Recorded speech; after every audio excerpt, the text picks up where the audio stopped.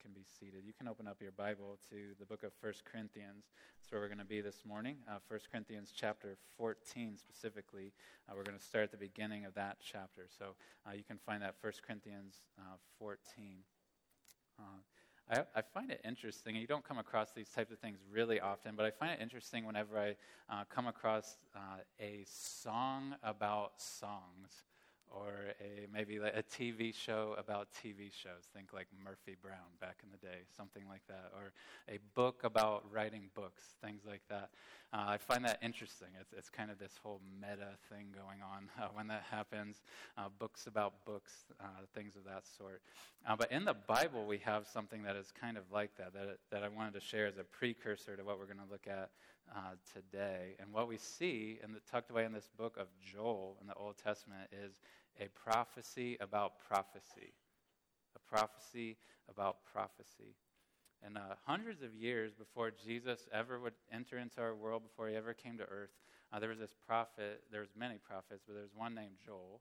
And in Joel chapter 2, we have a record of God speaking through Joel, but God even speaking in the first person about a time that was going to eventually come, a time that was going to arise and last and have this enduring span of time where the Holy Spirit's work, where his work was going to expand significantly, where it was going to broaden, it was going to go to more and more people. He's going to be active with more and more people across both genders, across all ages, across even social statuses, that he was going to be poured out in far greater measure, far more powerful ways.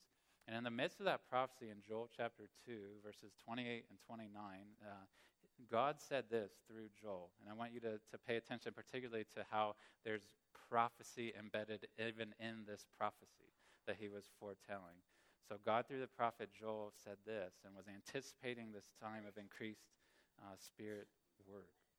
He said, "It shall come to pass afterward that I will pour out my Spirit on all flesh. Your sons and your daughters shall prophesy. Your old men shall dream dreams, and your young men shall see visions. Even on the male servants and female servants, in those days I will pour out my Spirit." So this promise was given, this prophecy was given hundreds of years before Jesus would ever come into the world, before the fulfillment of this would ever come about. And it may have just stayed tucked away in the Old Testament, just kind of been a couple words on a page that we may read occasionally. But this text was spoken by the Apostle Peter at a very significant time. If you've grown up hearing about the Bible and the ministry of Jesus, you know this. But if not, I'll let you know that after Jesus was crucified for our sins, after he was raised from the dead, and before he went back to heaven, before he ascended to heaven, he told his disciples to go take this good news to the nations, to make disciples of all nations. But Jesus told them to wait just a little bit before they did it. He told them to wait in Jerusalem until the Holy Spirit would be given to them, until power would be given to them.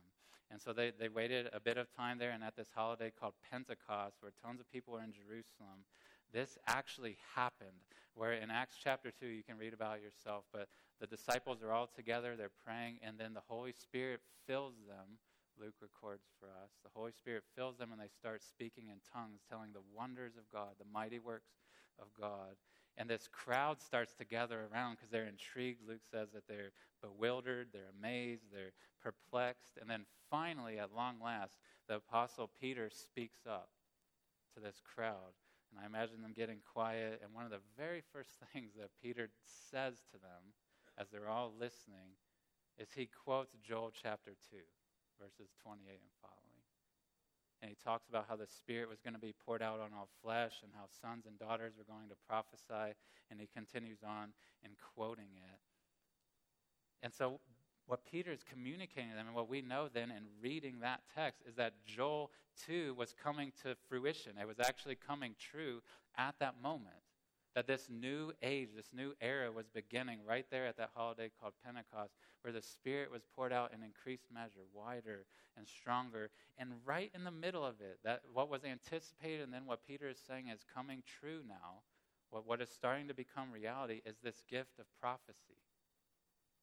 That the gift of prophecy even was to be given wider and given to more people to be used by the Spirit to benefit God's people. So it shouldn't surprise us then. If that's how the church age was starting, that's how at Pentecost there's this prophecy that's fulfilled about prophecy and how it's going to expand. It should not surprise us when we start reading letters like 1 Corinthians that are written to these churches that start to sprout up and that start to begin and to worship and grow together. It shouldn't surprise us to see an apostle writing to them, expecting and hoping that prophecy is going to be part of their ministry to one another. It had been anticipated for hundreds of years. Peter says it's becoming true now at Pentecost as Jesus has gone back into heaven. We see it written in these letters like 1 Corinthians, like we're going to even look at today. But what often happens in churches today, especially in Western churches and Reformed churches, is that we almost never even talk about prophecy.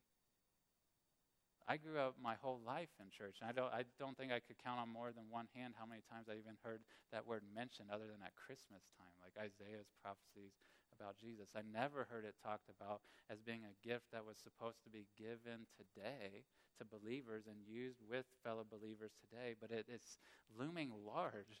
It's anticipated, it's promised, and then Peter is saying that it should be fulfilled.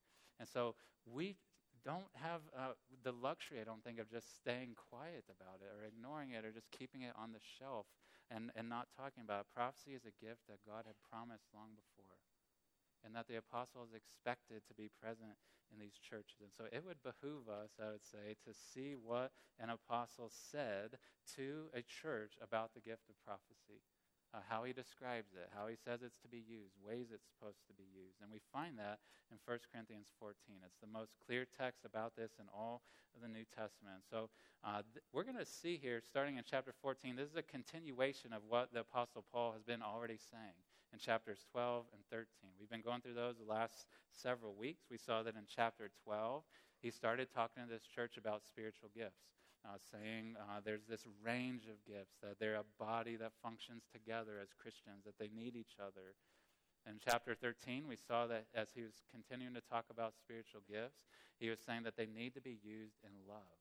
That should be the motivation. It should be the manner in which these gifts are used, is that they should be used in love. And last Sunday, as we ended chapter 13, we saw that even in this very text, that there's this anticipation that these gifts, even prophecies and tongues and knowledge, these gifts were going to continue until the perfect came, until Jesus came. So that includes the church at Corinth, that Paul wanted them to keep practicing these gifts, and we would say that we believe this is for us even today, to receive these gifts as the Spirit would give them and to use them the way that he calls us to use them. And so in chapter 14, just so you know kind of where we're headed, Paul kind of weaves together some instruction about two different gifts, prophecy and tongues. And he kind of weaves them together like a strand, like a rope, and just comparing them, contrasting them, and then gives more directions as he goes through the chapter.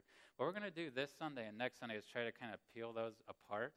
And first, this Sunday, today, look at the gift of prophecy, how he describes it and what it was for. And then next Sunday, we'll talk about the gift of tongues.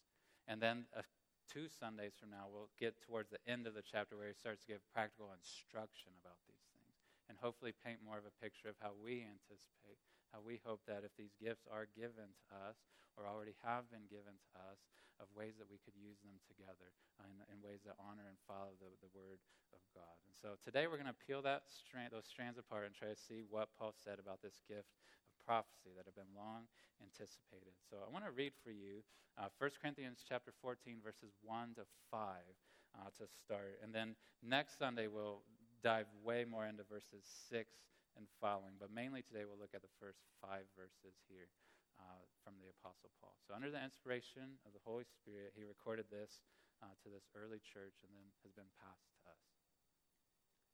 Pursue love and earnestly desire the spiritual gifts, especially that you may prophesy. For one who speaks in a tongue speaks not to men, but to God.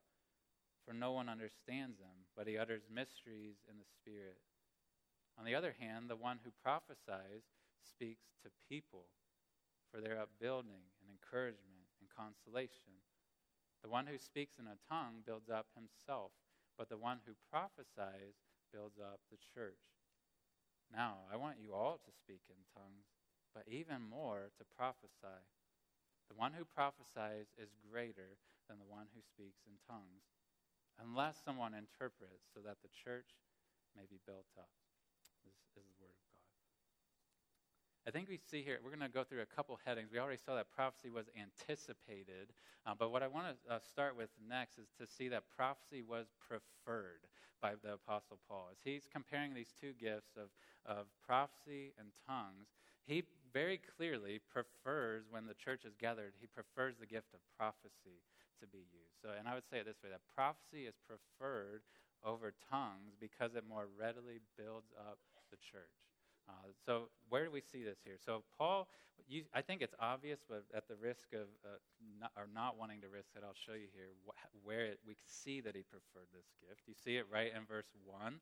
He says this broad statement, earnestly desire the spiritual gifts, like all of them. Earnestly desire them. But then he says, especially that you may prophesy. So there's this preference, this priority. Even as he's commanding them to desire, he says you should especially desire this gift of prophecy in your church. And then in verse 5, as he's not just comparing prophecy to all the gifts, but comparing it to tongues specifically, in verse 5, he says, hey, I wish that all of you spoke in tongues, which we'll talk more about that next week and what he means by that and doesn't. But then he continues that sentence and says, but even more to prophesy. So as he's even comparing these two gifts, he's saying, I wish that all of you spoke in tongues, but I wish even more that all of you would prophesy. So he obviously prefers this. He wants it, as he's imagined their life together as a church. He longs even for that gift to be even more prominent. But the simple question would be why? Especially as he's comparing it to tongues, why does he want prophecy to feature more prominently? Why does he prefer that? Both of these gifts, tongues and prophecy, and we'll learn a lot more about tongues next Sunday, but both of them are spoken gifts, right? They're both verbal. They're both things that come out of people's mouths. They are spoken gifts, but there's significant differences that he notes even in these first 5 verses. A couple I would highlight. One would be the direction of the speech. Did you catch that? In verse 2, he says that the one who speaks in a tongue speaks to God. So he's saying that tongue speaking is typically directed, or maybe always directed, towards God, at least initially. But he says in verse 3 that prophecy is spoken to people. So tongues are directed towards God. Prophecy is spoken to people. So the direction of the speech is different.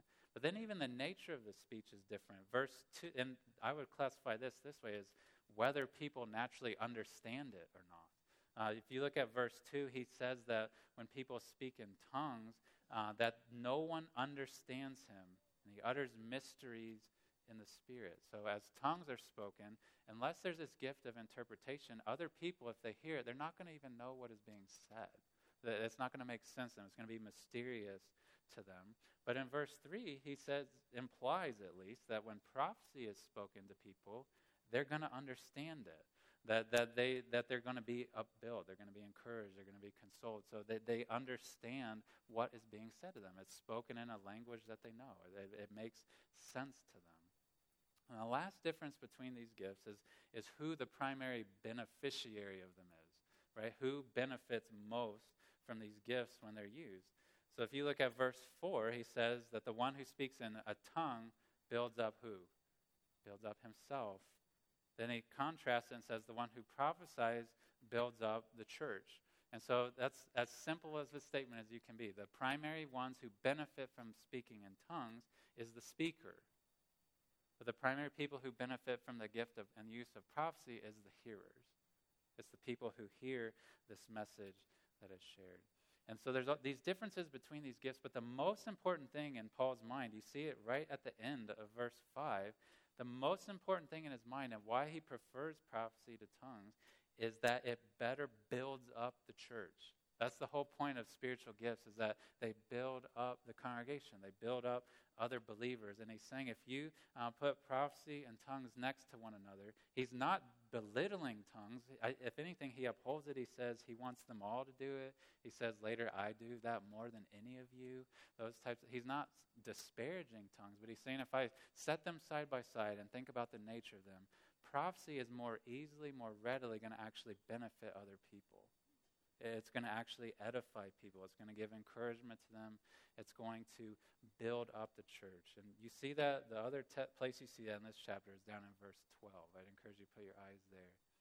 He says to this church, he says, since you are eager for manifestations of the Spirit, strive to excel in building up the church. That's the point of every spiritual gift, of any spiritual gift, is the building up of the church. And so Paul, as he's writing to this church about these two gifts, which were probably the most controversial gifts in their church, that's why he gives more airtime to them here. He's saying, as I compare them, I long even more. I prefer that you would prophesy. And I want you to desire that even more than you desire to speak in tongues and to have those active in your life or in the life of your church. So wanted to start there as a foundation that Paul is clearly preferring the gift of prophecy. But the obvious question, I think, that's probably on many of our minds is, well, what is it? Like, okay, he obviously prefers it. He says that it's speech to people. That is probably obvious because we can only be directed to God or to people. But what is prophecy? And so I wanted to, from this text, from this chapter even, and some of the later parts of it, give what I would offer as a definition of prophecy as we see it here in the New Testament. So prophecy defined. I would define prophecy this way, and this is me borrowing terminology from a pastor named Sam Storms. He defined prophecy this way, and I think you'd see this demonstrated from this chapter, as he defined it as the human report of divine revelation. The human report of divine revelation. And where you see this in this chapter, we're going to jump ahead a little bit to a text we'll look at more in depth 2 Sundays from now. But if you can move your eyes down to verses 29 to 32, or 29 to 33. Paul gives instructions here from 26 and on about their actual gathering. Did you note that? In 26, he says, when you come together, and then he gives some directions about what to do when they come together. And in verse 27 and 28, he gives these instructions about tongues. And then in verse 29 and following, he gives some instructions about prophecy. And so I want to read those for you and note the language of revelation that's in there, and then prophecy as well, and how those are related. So imagine this gathering. He says, let 2 or 3 prophets speak, and let the others weigh what is said. If a revelation is made to another sitting there, let the first be silent, for you can all prophesy one by one, so that all may learn and all be encouraged. And the spirit of prophets are subject to prophets. So you can see as you look at that, there's clearly language of revelation, something being revealed to a person that is sitting in this congregation. There's language of the Spirit revealing, making known something to a person. And so I think sometimes we can misunderstand when we hear this term revelation, because we often only think of Scripture itself as revelation from God. And we'll talk more about this and how prophecy compares to Scripture. But Paul is clearly talking about something being revealed to the person, and then when it's spoken to the church, that's what he calls prophecy, right? That those are clearly tied in those verses. Something's revealed to the person by the Spirit, and then it's spoken, and that's what he calls prophecy. That's what he calls prophesying. But we don't really have a lot in Scripture that helps us understand exactly what the content of those revelations are. We just see it described here as there's revelation that comes to a person that then is spoken as prophecy. I honestly wish, there's many things I wish about the Bible that God gave us more information about. This is one. But we aren't told a lot about the content of what these revelations are going to contain, or even about the mechanics of how they'll happen. We don't have that described for us. It's just described as revelation coming to a person. But I would indicate this, that if there is something that is revealed to a person, I think it goes without saying that this would be something that is made known to the person that would otherwise be unknown to them. It's not just something that they gain by reading somebody's Facebook thread or by remembering something that person shared last week. Those types of, a revelation is something that the Spirit makes known to a person that they would not have otherwise known, that they wouldn't have been privy to. We don't exactly know content. It could be, I believe, it could be a phrase. It could be a word. It could be, I think, even based on what you see in Joel 2 and Acts chapter 2, it could even be an image of some sort. But there's content. It could even be that God lays a scripture passage upon someone's heart and gives them a burden, I believe, to share that with a specific person, maybe not even knowing why. Maybe not even knowing what is going on in their life that would prompt it. But there's something that the Spirit communicates. There's something that He reveals to a person. It could be that He makes the person attuned to somebody's struggles, to the things that are going on in their mind, that are going on in their heart, that have gone on in their past, that are going on in their present, that, or even potentially, you see examples of this even in the book of Acts, of things that will come in the future for them. Not necessarily these grand predictive things about the world ending, but it could be that God is making a person attuned to something that will take place in a person's life so that as they speak to that person, He could prepare them for it. So that He can make them know that He is aware even of what is to come before it comes. So we're not told exactly what the content of this is, but we are clearly told it's revelation from the Spirit that comes to this person. We're not told the mechanics of it either. We're not told that, hey, prophecy, revelation comes to a person this way. Like, this is how it happens. We aren't told that anywhere in the Bible, the mechanics of how it works. I think you see in the verses we read in 29 to 32 that it could be in the context of corporate worship. It could be that as the church is gathered, as they're singing, or as they're praying, or as they hear scriptures read, that the Spirit would impart something, that He would make something known to a person in the congregation. So it could be spontaneous in the moment. Or if you look back at verse 26, he's talking about as they come together, as they come together to worship, he says that each one has a hymn, a lesson, or he says a revelation, a tongue, or an interpretation. So I believe he's imagining that even as people come together, they might have already, even before they come, have had the Spirit make something known to them. May have had the Spirit lay something upon their heart, impress something upon their mind or their soul, that they have this desire, this burden to share with the church. So it could be in the moment, it could be spontaneous, or it could be even in advance, that the Spirit is making someone attuned to something, making them aware of something. He is revealing something to them. But in verses 29 and 30 and 31, you see then that revelation, something is made known to the person, is then to be spoken. And as it is spoken, it is what he calls prophecy. So that's why we say it's a human report of a divine revelation. There's something the Spirit makes known that is then to be reported. It's to be shared by the person with others, with other believers. And when we say this, we mean that the person should seek to faithfully, accurately relay what they believe was from the Spirit of God. And I want to show you a couple other texts in the New Testament that talk about this gift, because they are very, very helpful to help fill out understanding of this gift and how it's to be used, what it is, what it isn't. The first one I want to point you to is the book of Romans chapter 12, verse 6. And we'll have these on the screen. But Romans 12, 6. Paul was writing about this gift of prophecy to this early church. He's actually writing about a lot of different gifts in Romans chapter 12. But he starts by talking about prophecy. That's the very first one that he mentions. And he says this. He says, having gifts that differ according to the grace given to us, let us use them. So that should be an encouragement. No matter what gifts we have, they're intended to be used, not just to be sat on.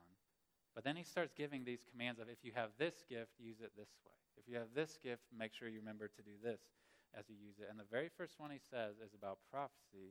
And he says, if prophecy, if that's a gift that you have and that you're seeking to use, he's saying to use it in proportion to your faith.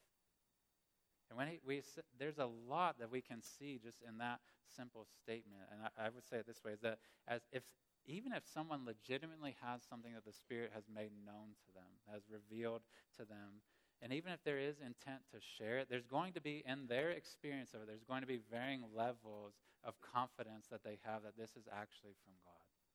That this is actually from the Holy Spirit, that is actually intended to be shared. Sometimes they may feel more on the spectrum of, I think this was just random firings of my brain or just my imagination or my own fears that are anticipating things. They may be on the spectrum where I think, that I don't think that was from the Spirit. Like, I don't think that's to maybe even be shared at all. But as they have prayed, as they've thought about these things, as maybe the Spirit brings them to mind more and more, they may slide over more subjectively to an end of the spectrum where they have more faith, more confidence that this really is from God, that this really could benefit my brothers and sisters, this could benefit this specific person. And so you see in that statement that Paul says to that church about prophecy, that in the receiving of things and then even in the sharing of it, there's going to be varying levels of confidence.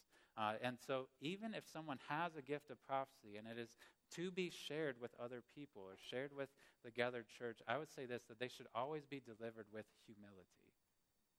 Like we should, if there's varying levels of confidence that people may have about whether to share this or whether it's from God, I would say that it would be wise for a person, it would be wise for any of you who think now or in the future that you maybe have the gift of prophecy, but to not just take anything that comes to your mind and think, I've got to share that. No doubt in my mind, I have to share that with people. But to take time to pray about it.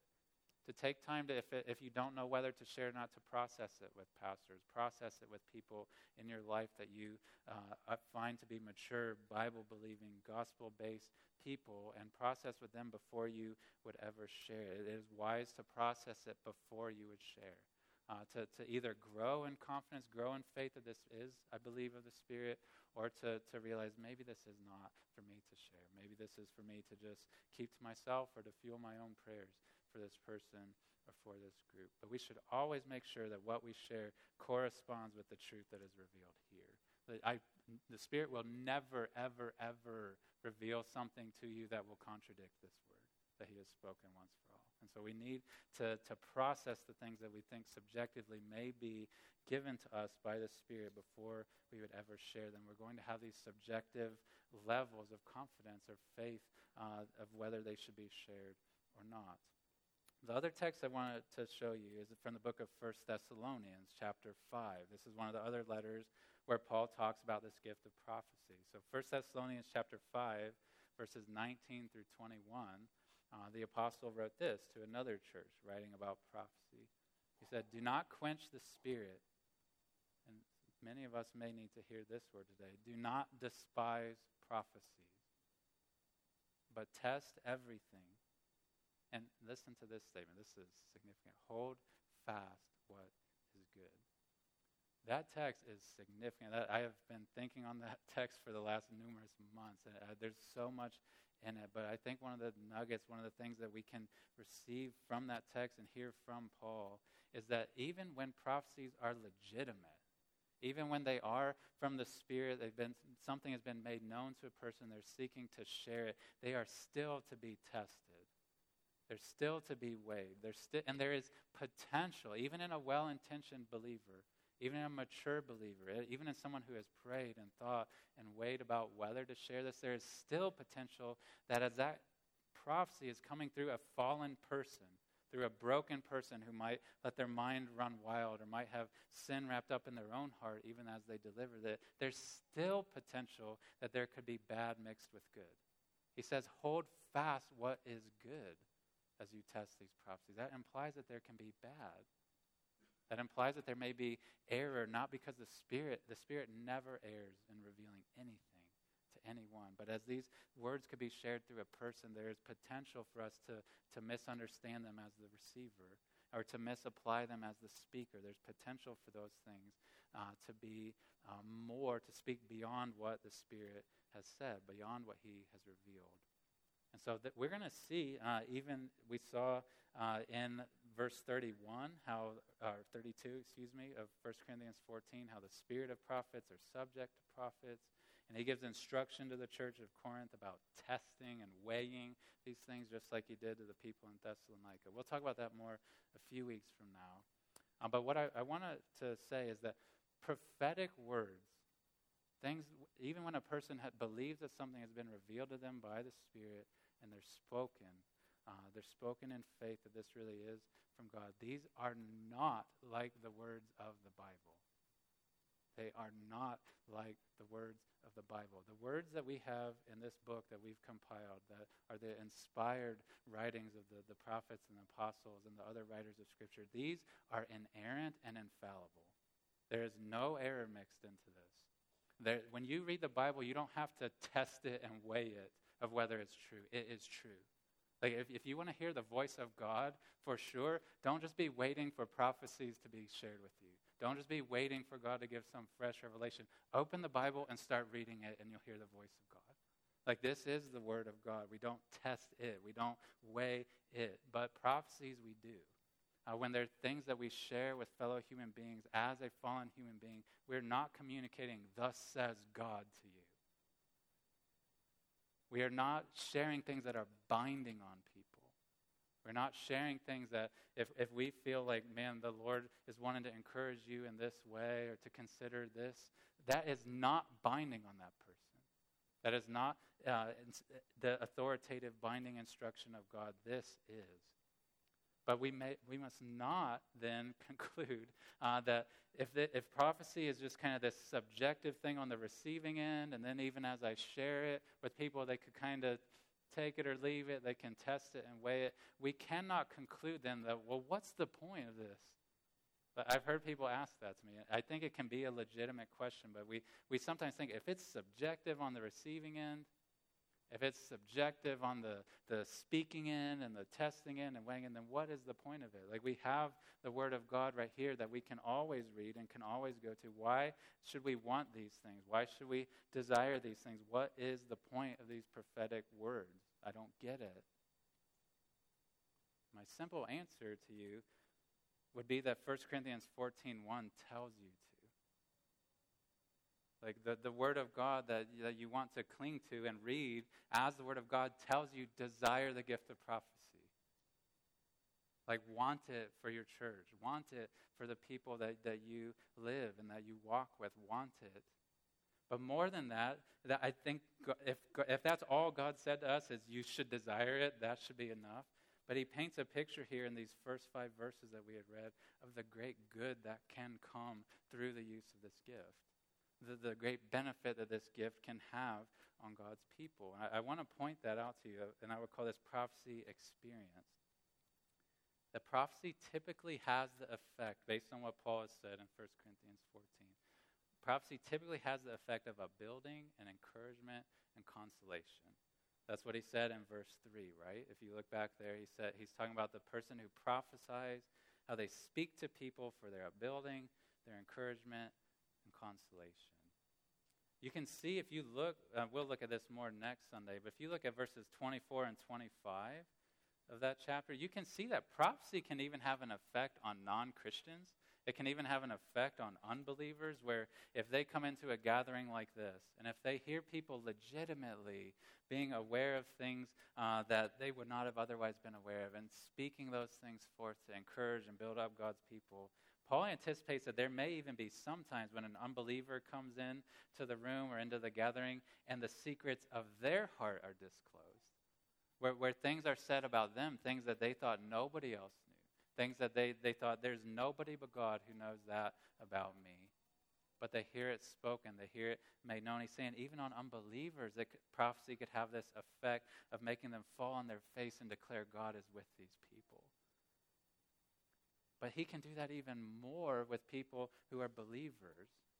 That as these things are made known to Christians and then shared with other Christians, God can also be communicating again and again and again to our people, I am with you. Like, I see you. I know the things you're dealing with. I'm aware of the things that you are fearful of, the shame that you feel, the regret that you feel, the nervousness that you have for this thing, the uncertainty you have about these decisions that you're trying to make. I see you. And he can and does communicate that way through his word. But he is saying he can also communicate this way through the gift of prophecy, of making his presence even more personally, experientially felt with his people as the use of this gift happens. I wanted to share a few hypothetical ways, at least, that I believe that the gift of prophecy could be used to upbuild, to encourage, to console, Christians, even in our church family. I want you to imagine that there's somebody in our church who has been, maybe even this very week, dealing with a lot of shame in their life. Things that they're looking back either recently in their past or they have been thinking about things long ago. It's just sins that they cannot shake. And even though they've been a Christian, even though they believe the gospel, they keep feeling the shame and guilt. And maybe even in an effort to address their own soul because they don't want to necessarily talk about this with other Christians, which I'm not saying is good, but they're seeking to read Scripture to themselves about this. And they read like from 1 John 1 that if I confess my sins, he's faithful and just to forgive me of my sins and cleanse me of unrighteousness. And they're seeking to speak that to themselves, but they continue to feel this shame. And then another brother or sister, as they come to church that morning, as they come to life group, has not been aware of any of this and says, I was praying for you, and for some reason, I don't know why, but like this text came to mind, 1 John 1, that I felt like God wanted me to share with you. That if you confess your sins, he's faithful and just to forgive you and cleanse you of all unrighteousness. How would that not encourage that person to know God sees my sin, he knows I'm struggling with this, and he's wanting, even through a brother or sister, to speak this to me in an even more personal way, to make me know that it is true, that he's aware of my struggle, that he's aware of the shame that I feel, and he wants to speak the word of the cross over me and the resurrection over me. Or imagine somebody in our church, maybe a young woman who is, because of things that she's reading and thinking about or dealing with in her life, she's starting to feel these overwhelming sense of doubt and questioning even the existence of God. That she's starting to wonder about these things because she goes to Grace College. She doesn't want to talk about it, and she doesn't want to acknowledge that to people. So it's been within the privacy of her own mind. Maybe she sought to read some things, and she has maybe a sister in Christ, somebody from this church or someone at Grace who is praying for her, and the Spirit brings her to this young lady to mind and impresses upon that lady to go tell her, to go share with her, God hears your questions, and he's big enough to take them. Something like that, where there was something that was going on in her mind, in the privacy of her mind, that is just racking her with questions. And God makes her aware, not just that these things are true, but that he hears her and he sees her and he's aware of these questions and these doubts that she's feeling. He wants her to know it through the voice of a person, not just the voice of Scripture, though that should be sufficient and is sufficient. But he wants her to hear a very personal voice to speak to her, to say, I hear your questions and I'm big enough to take them. How would experiences like that not fuel faith, not give encouragement, give consolation to a person? You could imagine all sorts of scenarios where somebody's contemplating a big decision that they have to make. They're feeling tempted towards a certain sin. They're feeling overwhelmed with anxieties about money, things like this. And they may deal with them in the privacy of their own mind and heart, but then the Lord makes others aware of those things and then speaks encouragement to that person through them, to make them know that he sees, that he's aware, that he is true, that he is with them, that the gospel is true, to make them know experientially what they already know to be true in their soul. That is what the gift of prophecy can do. And God does not have to communicate with us that way. Like he has spoken through his word in a way that we can always read, that we can always come to and hear his voice, but he has offered to and does reveal things even outside of the Scriptures, not in the same way, but in ways that are communicating real, true things for the sake of communicating to God's people to build them up. And I think many times we try to make this like it's some supernatural, like amazing, mind-bending prediction that prophecy will be of some major world event. But often the way that is used is by simple encouragements that God gives to brothers and sisters who are right around you. Ways that he makes you aware of the things that they're going on in their life. But sometimes I believe he does give unique experience of this. I was talking to Marty Machowski, who was here a few weeks ago, a Sovereign Grace pastor, and I was asking him, hey, I know prophecy happens in all sorts of what may feel common ways that the Spirit encourages, but what have been some of the more remarkable ones that you've seen? And he shared one with me that I wanted to share with you, just as a particularly powerful example of this. He was talking about how years and years ago he was presiding, if you want to use that verb, over a baptism service that their church was having. And there was this woman who was coming to be baptized, and she was baptized, and they often would take a few minutes to pray for that person and see if there would be any prophetic things that someone may want to share that would fuel prayer for the church for this person or be an encouragement to them. And one of the men in their church, after they had baptized her, and she came out of the water, and they asked if somebody wanted to share something. This man, I believe he talked with people before he shared it, made sure that it was okay, but shared how he had this image as she was coming into the baptismal of all sorts of bottles, just empty bottles that were all over, and felt like compelled to tell her, God can take care of the bottles. And he didn't know what that was, but he had this very strong impression, what he felt like was a revelation from the Spirit to share with this woman. She just started crying, and she started weeping, and they didn't have time to process it all publicly because they don't know what's all behind that and whatnot. But he said that he talked to her afterwards, and he said that as she was standing at the top of the steps, about to come down to be baptized, that she couldn't help but think, I wish my husband could be baptized with me. Like, I wish he would come to faith. And he was an alcoholic, and like around their house, there's all these bottles, like empty ones and half-filled ones, that are all over their house all the time. That are these visual reminders to her that her husband hasn't been changed yet. And she was struggling with this as she was coming down to be baptized. And this man speaking that to her makes her feel so encouraged and hopeful that God sees me. Like, he knows the anxieties of my heart, but even more than that, he is powerful enough to save my husband. And even though I feel powerless to do it, God sees, and God can do what I cannot. And it brought such comfort to her and confidence to her of what God could do in her life, because that man knew nothing of her husband, didn't even know who she was. But the Spirit made him attuned to that, made him aware, and gave her great encouragement as he shared it.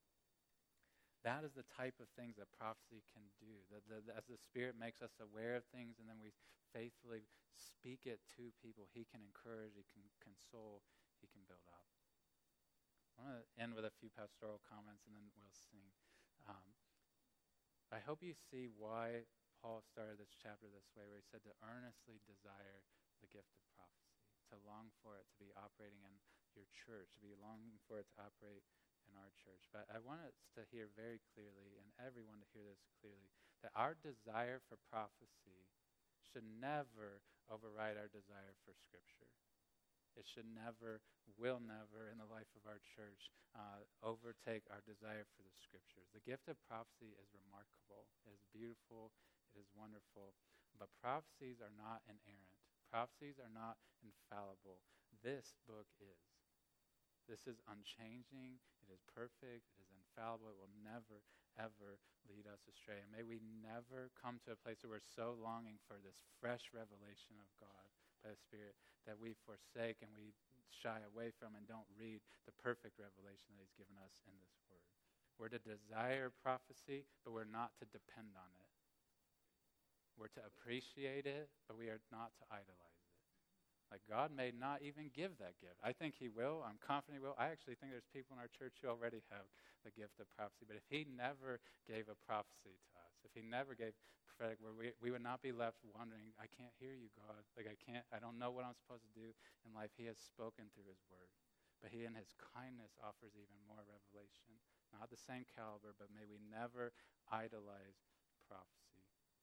And may we be patient with one another. A couple weeks from now, we're going to share, as we get to the end of this chapter, more practicalities about how we're going to seek to practice this gift, how we will long to practice it as it's given, even in our gatherings. But I would encourage us to be patient with one another as we do this, because we're going to seek to learn to grow in the use of this gift together. We are not, as the elders of this church, naive, though, about the dangers that can come with prophecy. There's all sorts of ways it can go haywire. There's all sorts of ways that it can get wonky, to use a term I used a couple weeks ago. We are not naive to that. We are aware of that. There was problems with the gift of prophecy even in Corinth. Like, even a church started by the Apostle Paul, but he longed for them not to get rid of prophecy, but to do prophecy the way the Spirit instructed them to. Like, to use it the way that God told them to, and we will strive to do that. I encourage you to check out some of the talks we've done, meetings called Exploring the Gift of Prophecy. They're online if you'd like to listen to more of those. We're going to have more of those on Wednesday nights coming up, even in the weeks to come. And I'd encourage you also, if you believe that you have this gift, like I said, I think some already in our church have this gift, but they maybe haven't known what to call it or what to do with it. I'd encourage you to talk to us as pastors. We'd love to talk with you, get to know some of what your experiences have been like, to read the Word with you about this gift, and to think together if that may be something that the Spirit has given to you, and if so, ways that we could help you refine that and use that gift in a way that builds up the body. I'm going to pray for us. I know I went a little over. I will not do that again. It was just a big topic. But I'm going to pray for us, and then we're going to sing. Then I'll leave you with a word of benediction. So why don't you stand as the worship team comes forward, and we will pray, and then we'll sing together.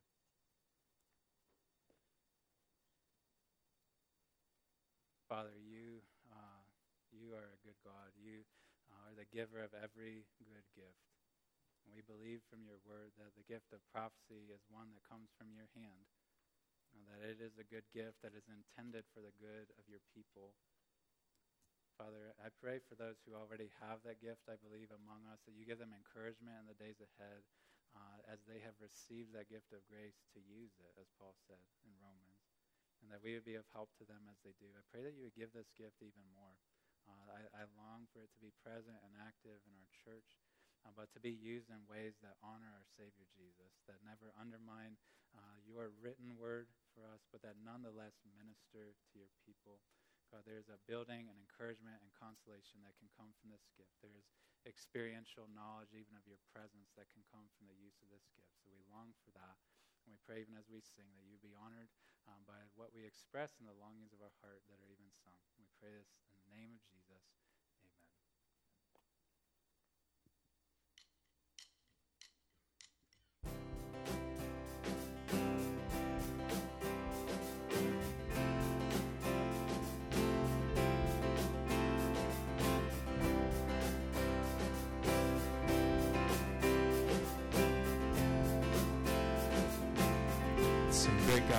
Great God, announce yourself with power.